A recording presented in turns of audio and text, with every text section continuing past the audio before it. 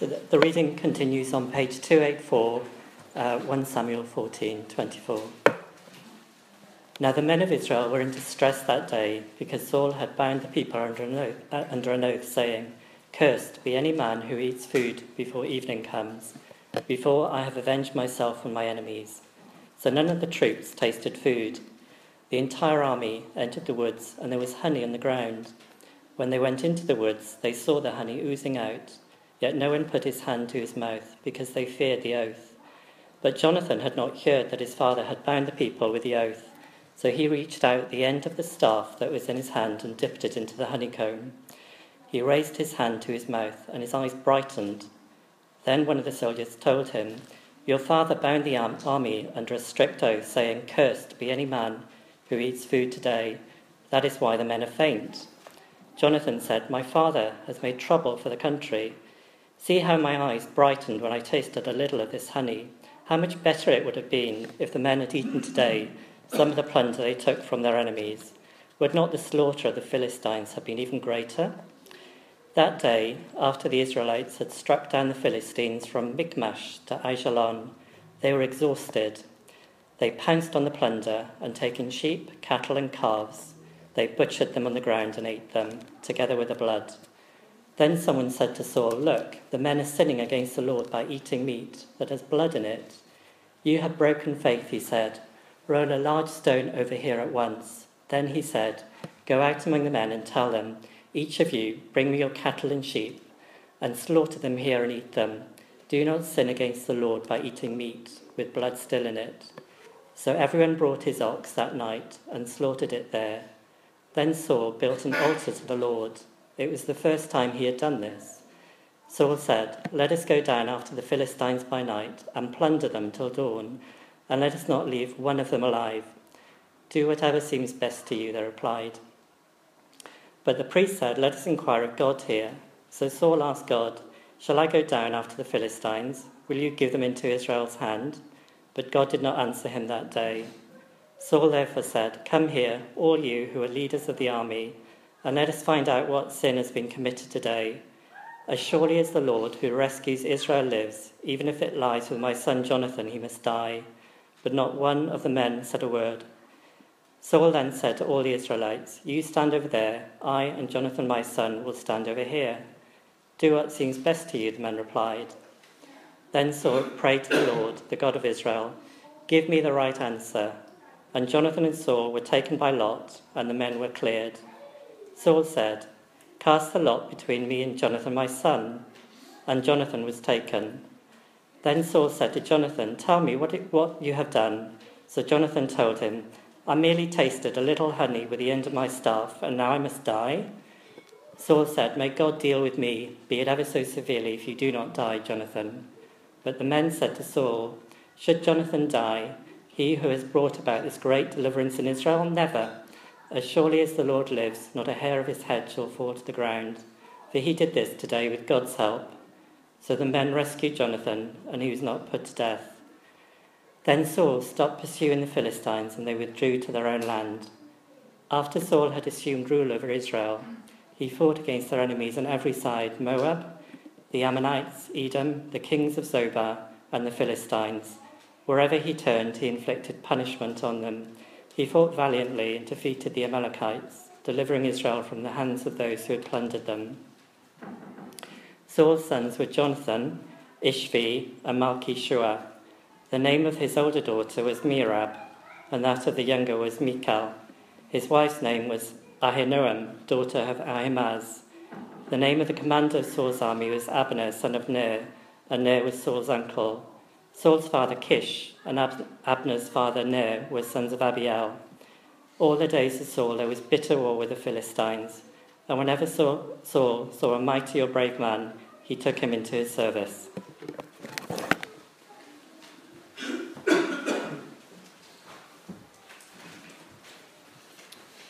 So thank you for continuing our reading there. Do please keep that passage open in front of you, and I'm going to pray for us as we begin.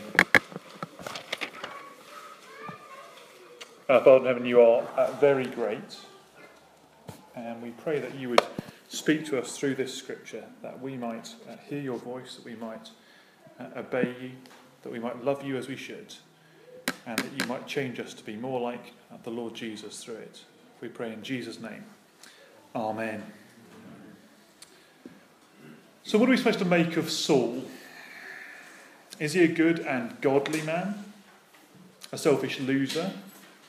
An unpleasant, ugly character? Though Saul is still on the scene throughout the rest of this book, right up to chapter 31 where he dies, it is at this point, before David turns up on the scene, that we're given the book of 1 Samuel's verdict on Saul. And I think the surprising thing is how positive the verdict is. If you have any Bible knowledge at all, if you've been reading through this book, you might well think Saul is not well favoured in the Bible. Just look down at verse 47. Dave just read for us. Verse 47. After Saul had assumed rule over Israel, he fought against their enemies on every side. Moab, the Ammonites, Edom, the kings of Zobah, and the Philistines. Wherever he turned, he inflicted punishment on them. He fought valiantly and defeated the Amalekites, delivering Israel from the hands of those who had plundered them. Times were volatile. Tribes throughout this part of the world were beginning to gather together in kingdoms and appointing kings over them. And so you'll remember back to last week's passage as Andy preached it for us, chapter 8, verse 20. The people had said, we want a king over us. Then we shall be like the other nations, with a king to lead us and to go out before us and fight our battles. And that is what they got. In chapter 9, we're introduced to Saul. He's a foot taller than all the other Israelites. He's a mighty man. He's a warrior. And God says to Samuel these words, anoint him leader over my people Israel. He will deliver, he will save my people from the hand of the Philistines. That was his job description, and it's what he does. It's what the people want. All is meshed together.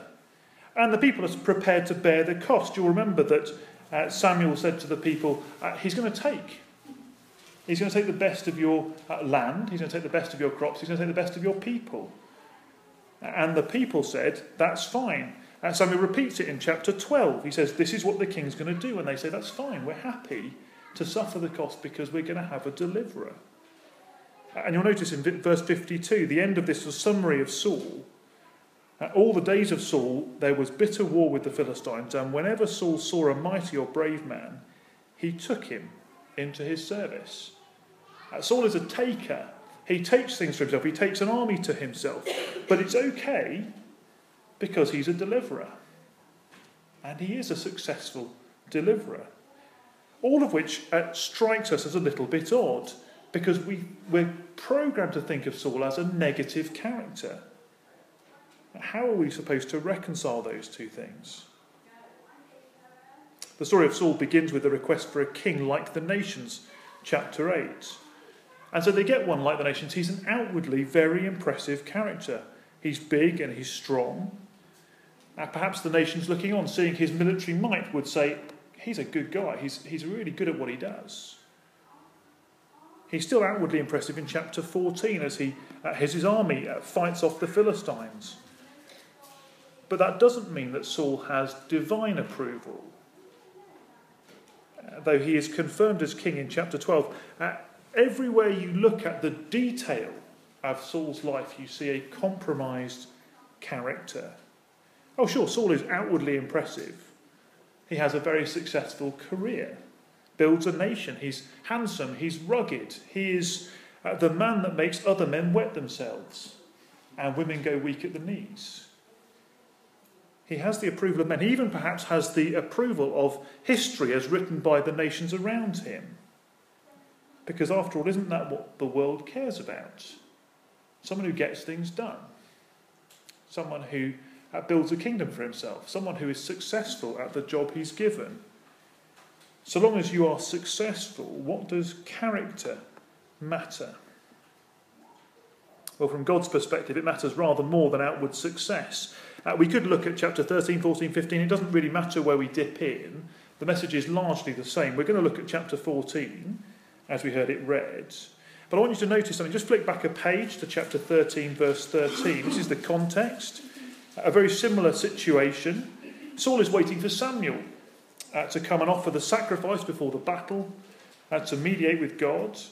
Samuel says, wait for 7 days, I'll come. He gets to sort of 6.5 days, and Saul gets a bit panicked. The army starts fleeing, and so he offers the sacrifice that Samuel should offer. Verse 13, what is God's verdict? You acted foolishly, Samuel said. You have not kept the command of the Lord your God that he gave you. If you had, he would have established your kingdom over Israel for all time. But now your kingdom will not endure. Saul is a presumptuous and disobedient king, and God has rejected him as king over the people.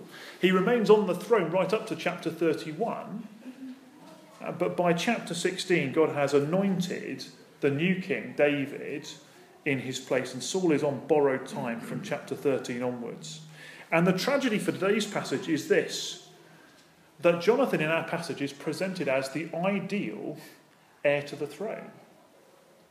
He is a brilliant man to be king.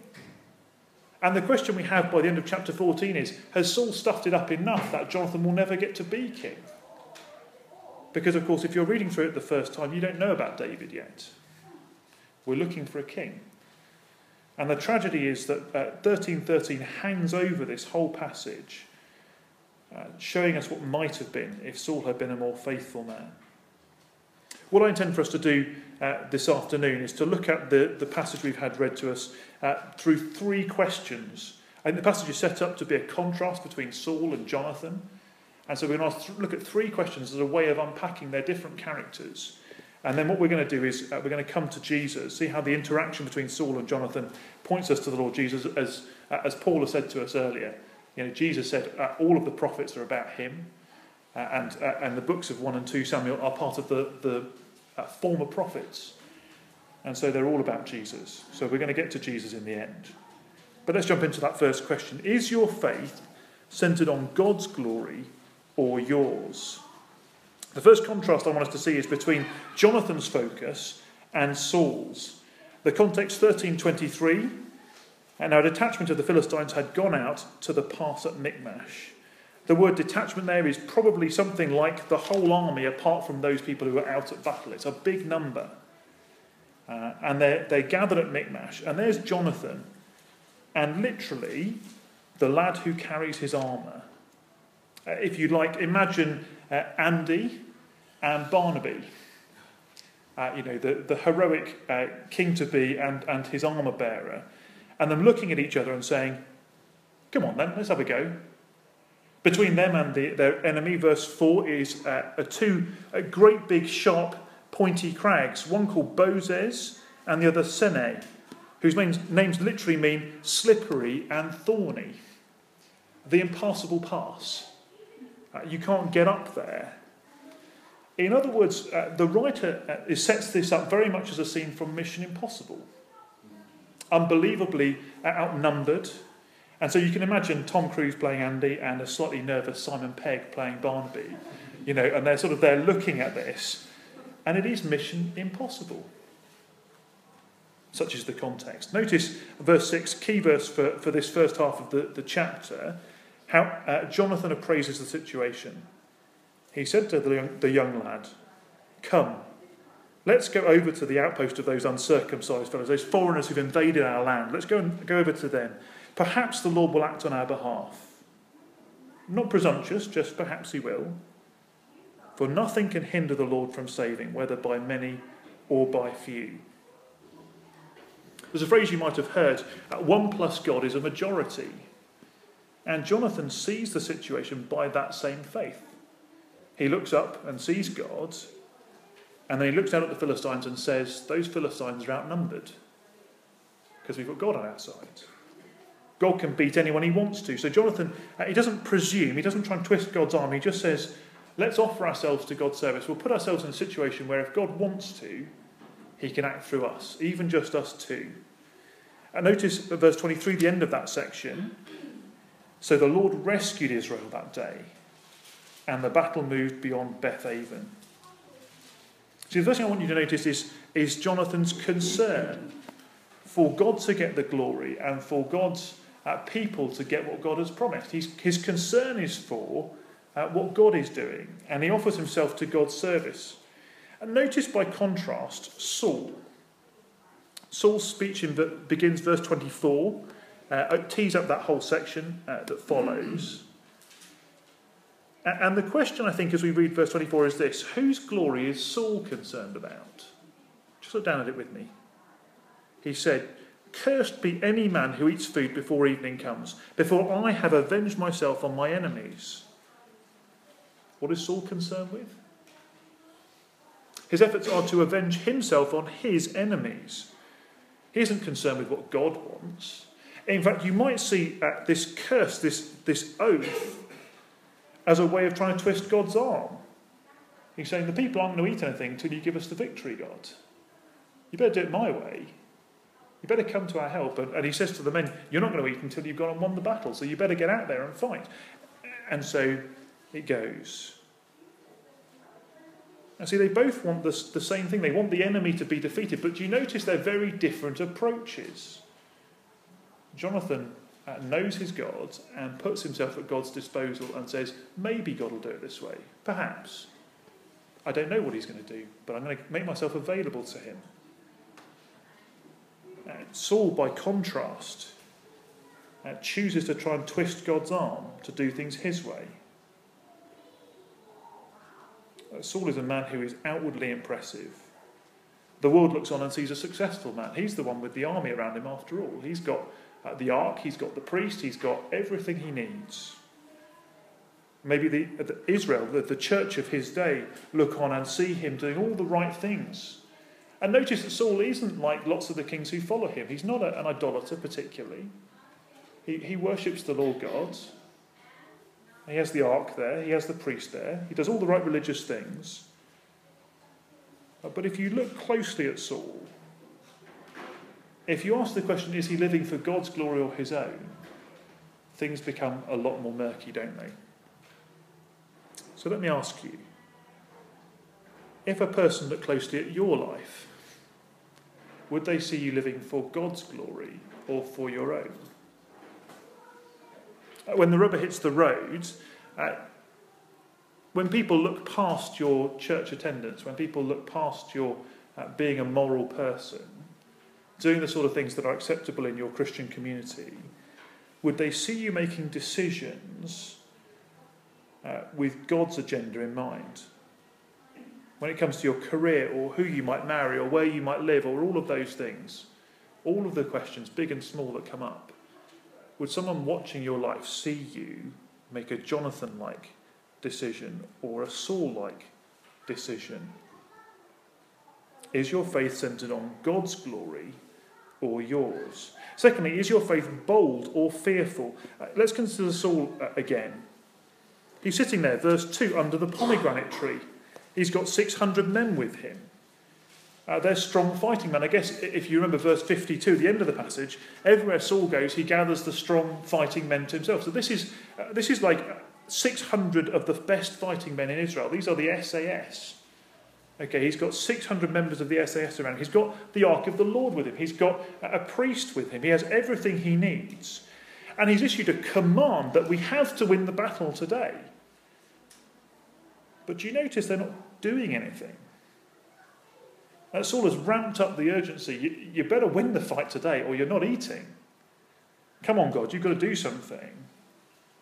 But he's afraid, and it's not a surprise he's afraid. Back in chapter 13, his special forces were much bigger, 3,000 men, and they've begun to melt away in fear because the Philistine army is so very big. In fact, the people have gone to hide in every nook and cranny. They've fled to the high hills. Some of them have gone over to the enemy. And it's only when Jonathan, and God, with God on his side, goes to fight those men, that those afraid Israelites come back to Saul's army. Did you notice that? The situation looks fairly hopeless, and Saul is trapped. He is raging. He wants to have that victory, but he daren't act, because all he sees is his small special forces bunch of people against a massive army. But he has quite a lot of people, doesn't he? Now consider Jonathan and the lad who's with him. We're told in chapter 13:22 that there were only 2 swords in the whole of Israel's army, one for Saul and one for Jonathan. So it's not even as if they've both got a weapon. They have one sword and a rock, a piece of farm equipment. I don't know what the lad was carrying, And where Saul looks at his 600 men and says, we want to win the fight, but we can't. Jonathan looks up to the God of heaven and is bold. They face mission impossible. They aren't sure whether they should go up. Perhaps we should. I don't know. We're going to enter a bargain. We'll expose ourselves to the Philistines, and if they say we're going to come down to you, then we know that God hasn't given them into our hands. But if they say, come up to us and we'll teach you a lesson, which is what they say, then we'll go up because we know God's given them into our hands, and they go up.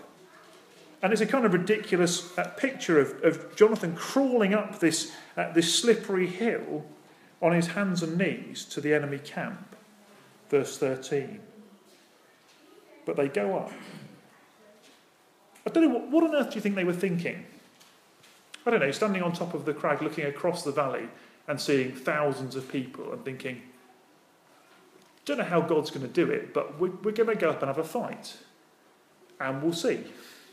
What did they think God was going to do with one sword in their hands? But you see, what Jonathan sees is a God who has chariots of fire, who thunders against his enemies, who has all the power in the universe, and God makes the land quake and sends panic amongst their whole army. They only have one sword for their team. Jonathan has a sword in his hand. So what does God do? And he turns the Philistine swords against each other. Literally, in the confusion, they were, verse 20, they were sticking their swords into each other. These Philistines are in panic. The land is quaking. They know that God is at work, and they're terrified, and they're running around with a sword in their hands, just stabbing each other. God doesn't need a big military force to win his battles. Echoes of Gideon, if you remember back to our Judges series. Now, we don't have any physical battles to fight. We're not called to take up swords. But we do have a sword, don't we? Sword of the Spirit, the Word of God. And we know that by it, the Lord tears down strongholds. He liberates the captives. That is, he turns people from death to life. He brings people to Christ. And we know from Jonathan that 1 plus God is a majority. So I wonder, do you have the same God that Jonathan has? Facing a task unfinished, facing innumerable numbers of people against us, do you look out and have the same God as Jonathan? Do you look around your office at work and see a bunch of pagans who couldn't care less about Jesus and think, come on then? Do you look at your extended family? Maybe you're the only Christian in your family, and you look around and think, it's a big task. But God can work. Do you stand on the platform at Earlsfield Station and look around at the hundreds of other fairly vacant, pre-caffeinated faces and think, come on then, we can do this? Do you believe in this God? See, we're quite a small church. I guess even for the size of Earlsfield, let alone the size of London, we can feel like we're quite exposed. And I know some of us are leaving the church this summer, and I know the rest of us are feeling quite aware of that. And that's a pretty scary thing. We can feel small. Are we as small as Jonathan and the lad with him? Facing tens of thousands and saying, come on then, God's on our side. When we face the issue of evangelism, it's interesting who wins here. Saul with his 600 men who don't do anything, achieve nothing. Jonathan and the lad with him who make themselves available to God and step out in faith, they're the ones who bring the victory. Will we step up? So is your life centred on God's glory or your own? Is your faith bold or fearful? And thirdly, is your faith wise or foolish? Jonathan leads the people into battle. The Philistines are killing each other. The cowards who run to the hills return to mop up the battle. Everyone's delighted. Verse 23, the Lord rescued Israel that day and the battle moved beyond Beth-aven. It should be a time of rejoicing, shouldn't it? And so the contrast with verse 24 is quite shocking. Back in 13 verse 6, the word is hard-pressed. The Philistines are hard-pressing God's people, but they've been delivered, verse 23, and yet the same word is used again. Verse 24, now the men of Israel were in distress, literally hard-pressed that day, because Saul had bound the people under an oath. They're not hard-pressed by their enemies anymore, they're hard-pressed by their king. And so the battle through the rest of this passage is between wisdom and folly. None of the men eat any of the food because the king has said not to, verse 24. And then they enter Temptation City. Just verse 25.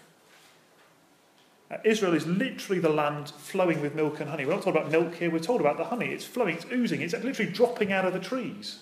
It's just everywhere. There's honey everywhere and the people are starving. But nobody takes anything because of the oath of the king. Except Jonathan. He takes them because he doesn't know about the oath. And his eyes brighten, verse 27. It's a good thing. When your blood sugar is low, I don't know if you've ever tried to do any really vigorous exercise. Have you ever tried to do that without having eaten anything for a whole day? I can talk to Andy, who knows all about these sort of scientific, sportsy things. But I'm guessing you don't want to go and run a marathon having eaten nothing for 24 hours. These guys were running, chasing after their enemies, fighting a battle on an empty stomach, and they're flagging, they're fainting. Well, Jonathan is tired, and he eats, and the sugar rush does its thing, and he perks up, and he's all up for the next thing, and then the people say to him, your father bound the army under a strict oath, saying, cursed is any man who eats food today. That's why the men are faint. And notice Jonathan's diagnosis here. My father has made trouble, literally great trouble, terrifying trouble for the country. See how my eyes brightened when I tasted a little of this honey? How much better it would have been if the men had eaten today some of the plunder they took from their enemies. Would not the slaughter of the Philistines have been greater? Do you notice what the consequence of the curse there? Do you notice the consequence? Saul wanted a total victory over his enemies. That's why he issued the curse in the first place. The oath was, until I've got vengeance on my enemies. And he would have got it, because God was already at work through Jonathan up on the hill. But you see, God uses human means. He uses Jonathan and his armour bearer. He could have struck them without, but he uses means, he uses people. But these means, this army, they're not fit to the task, are they? Because Saul has kept them from eating. Saul's curse has made the army unfit for the task that God has given them the opportunity to win. That is a total victory over the Philistines. Far from his oath twisting God's arm to give him the victory, it is the reason why they don't get a total victory over the Philistines. It's why at the end of the passage we're told that there was bitter war with the Philistines all of Saul's days. He had a chance right here to put an end to that, to put an end to the Philistine army. And he doesn't, because he makes this stupid oath that binds his people to starvation. But it gets worse. The evening comes, verse 31, so the oath was until the evening, till the victory's won. They've got the victory, the evening comes, and the men are very faint. And so they fall on the plunder, and they just kill the animals, and they start eating, and they're so hungry, and they don't drain the blood out first, violating God's law. You've sinned against God. And now here's the thing I want you to spot. It's really important. Who is Saul cross with? Jonathan or the people? Jonathan has unknowingly broken his father's oath. Unknowingly, because he was off actually fighting the Philistines when his father made the vow. The Israelites, on the other hand, the whole army has broken the law of God. Here's how Saul responds. At verse 38, he said, come here, all of you who are leaders of the army. Where are we? So roll a stone over here, verse 34. Go and get the people, bring them over here, bring your animals, just slaughter them, eat them sensibly. Don't sin anymore. No atonement, no propitiation, just stop that. That's wrong, come and do this. Then what does he do? When he finds out that Jonathan has had a little honey, he absolutely pounds on him, doesn't he? The Israelites, to a man, are violating God's law, and Saul is not that bothered, but break the law of the king, break his oath, and man, he is not happy. He's prepared to execute his own son. And some of you will remember back to the Judges series, Jephthah, who's the judge who wins this victory, and on his way home he says, the first thing that comes out of my house I will sacrifice to the Lord. And of course he was thinking maybe of a sheep or maybe the family dog or something, and it's his daughter who comes out of that house. And he goes, well, I've made this vow, so I've got to go through with it. And so, yeah, it's a little ambiguous in the text, but you're basically left thinking he's going to kill his daughter as a thanksgiving sacrifice to God. Very, very sinister. And in exactly the same way, Saul has made this rash vow. Whoever has done this will die, even if it's my son. And of course, it is his son. A rash and a stupid vow. Everybody can see it, but of course, he's the king and nobody speaks up. Right up to the point where he's about to actually take Jonathan down. And it takes for the whole army to stand up to the king and say, you know, God was on his side today, right? You understand that it was through him that God won the victory. And finally, Saul relents. Do you see, Saul is this unstable, lunatic character, completely lacking in wisdom. He's so completely committed to the things he said that even when it becomes really obvious that the things he said are stupid, he still keeps going. He needs the whole army to stand up and say, don't go there. Can't you see? This is destructive. It's lunacy. You're going to kill the one person who actually had the faith to go and win the battle. Idiotic. And by the way, you know, he's the heir of the kingdom, right? You're going to kill the heir as well. Consider Jonathan by contrast. Jonathan is able to assess the whole situation with wisdom. He has the wisdom to see that God plus one is a majority and wins the battle. He sees the honey for what it is, a gift from God to a starving army. It's not often you walk through the forest and find honey oozing out of the trees and dripping off the branches. It's a gift from God, and he treats it that way. And he sees his father's vow for what it is. It is trouble. Really serious trouble. And the reason why the people don't get the victory that he wants. Can you see the contrast? Can you see the two characters? God has abandoned Saul. Samuel no longer visits him. He's got a priest, but he's a priest from a rejected line from Eli's house. And he's a king who is totally committed to his own agenda.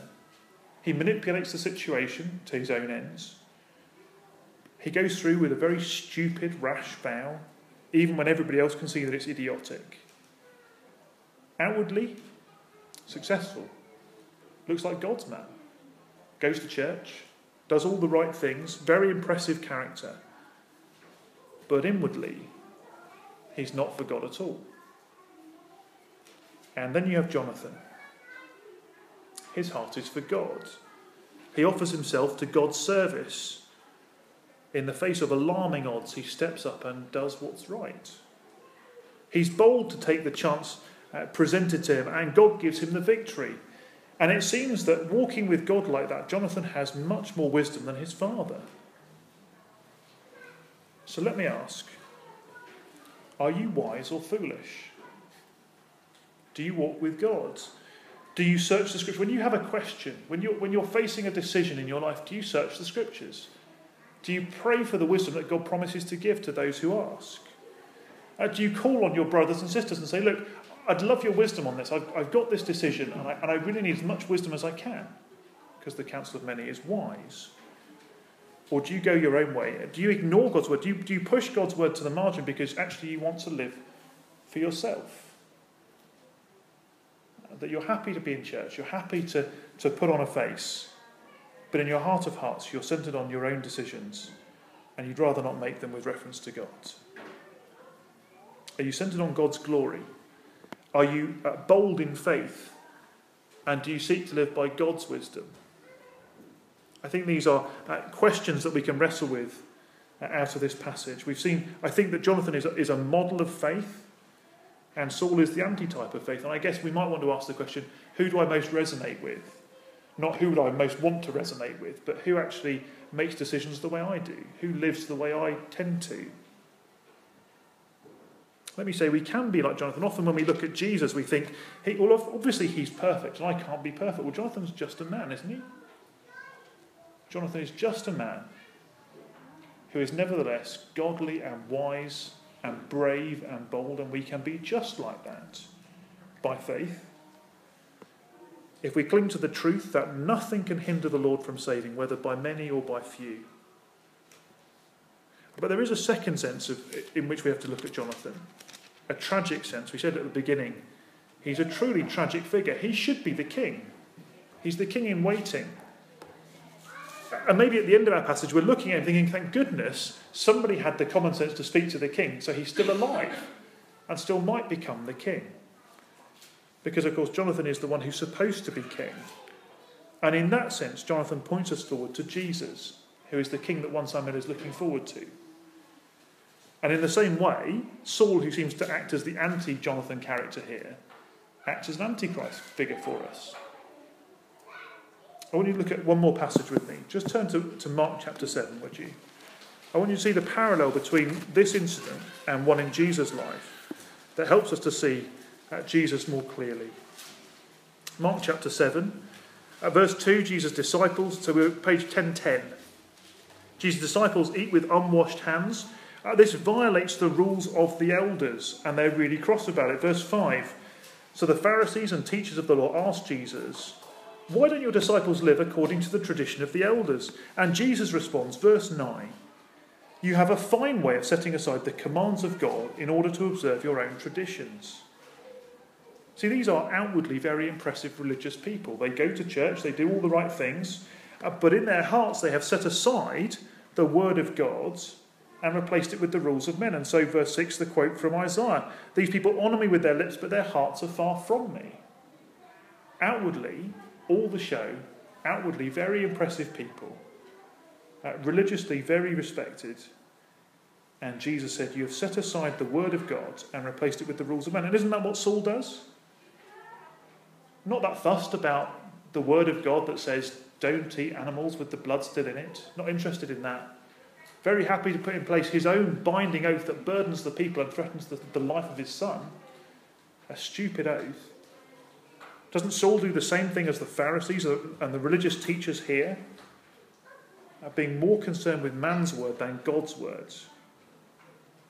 Isn't that what they do? So much so, in fact, that Saul is prepared to kill the saviour of his people. That's how Jonathan is described, the saviour.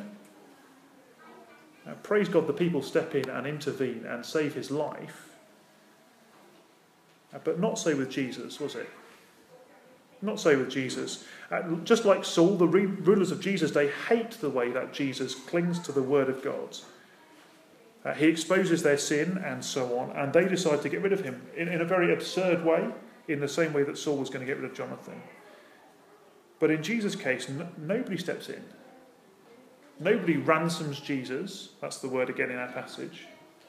The people bay for his blood. Everybody's in on it. The Jews conspire with the nations, no longer the Jews getting victory over the nations, but them all colluding against the Saviour to put the king to death. And the astonishing thing about this is that it is through Jesus' death that God makes him the Saviour. Just as one man and his God face down the enemies on the battlefield, so there is one man and his God who face down our enemies of sin, the nations, the devil, death and the justice of God. They face all these things. Like Jonathan, Jesus would say, not my will, but yours be done. He will make himself a servant king, making himself available to God, even to the point of death. No, Jesus wouldn't be saved by the people he had rescued. Rather, he would die in order to save the people from the very sin they were committing in putting him to death. When you read through our passage this week, I hope you will, when you read of Jonathan, when you see Jonathan the Saviour climbing that slippery hill to win that victory, would you also see another Saviour climbing another hill outside Jerusalem with a cross on his back? And as you see God thundering against his enemies for Jonathan and winning the victory, would you see God turning the sky black and tearing the temple curtain as he wins a victory through Jesus? He has done enough to win you back for God. I think there's a strong challenge in our passage. It's a challenge that should get us to examine ourselves. A challenge to be like Jonathan, to be courageous in faith, to see God as bigger than our fears. There's a challenge not to be like Saul, not to let our own agenda govern our lives, but make ourselves available to God. There is a strong challenge, and there is a marvellous comfort, isn't there? For Jonathan also points to a greater Saviour who has borne every failing of ours, every failure to do as Jonathan did, one who has won a victory over sin and death.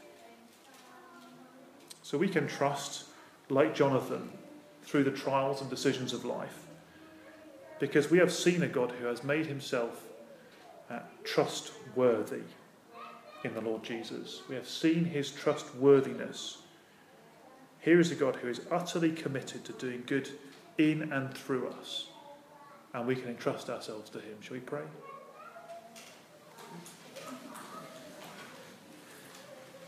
Our Father, we are very aware of the temptation to be like Saul, to take comfort in numbers, to stay in a holy huddle, to not risk things for you. And we see the glory of a Jonathan who is prepared even by himself to strike out in faith and to see you win victories. And so we pray that you would make us like him, bold in faith and trusting in the God who is able to do far more than we ask or imagine.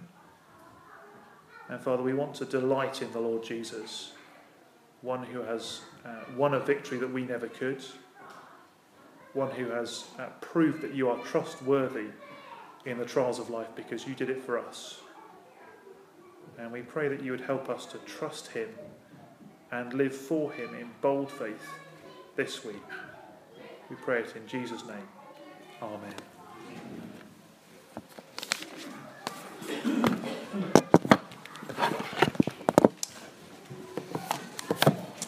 Well, time is short, and let's stand, let's sing very quickly. And our last song really focuses, obviously, as we've been pointing to the Lord Jesus Christ. So let's praise his good name.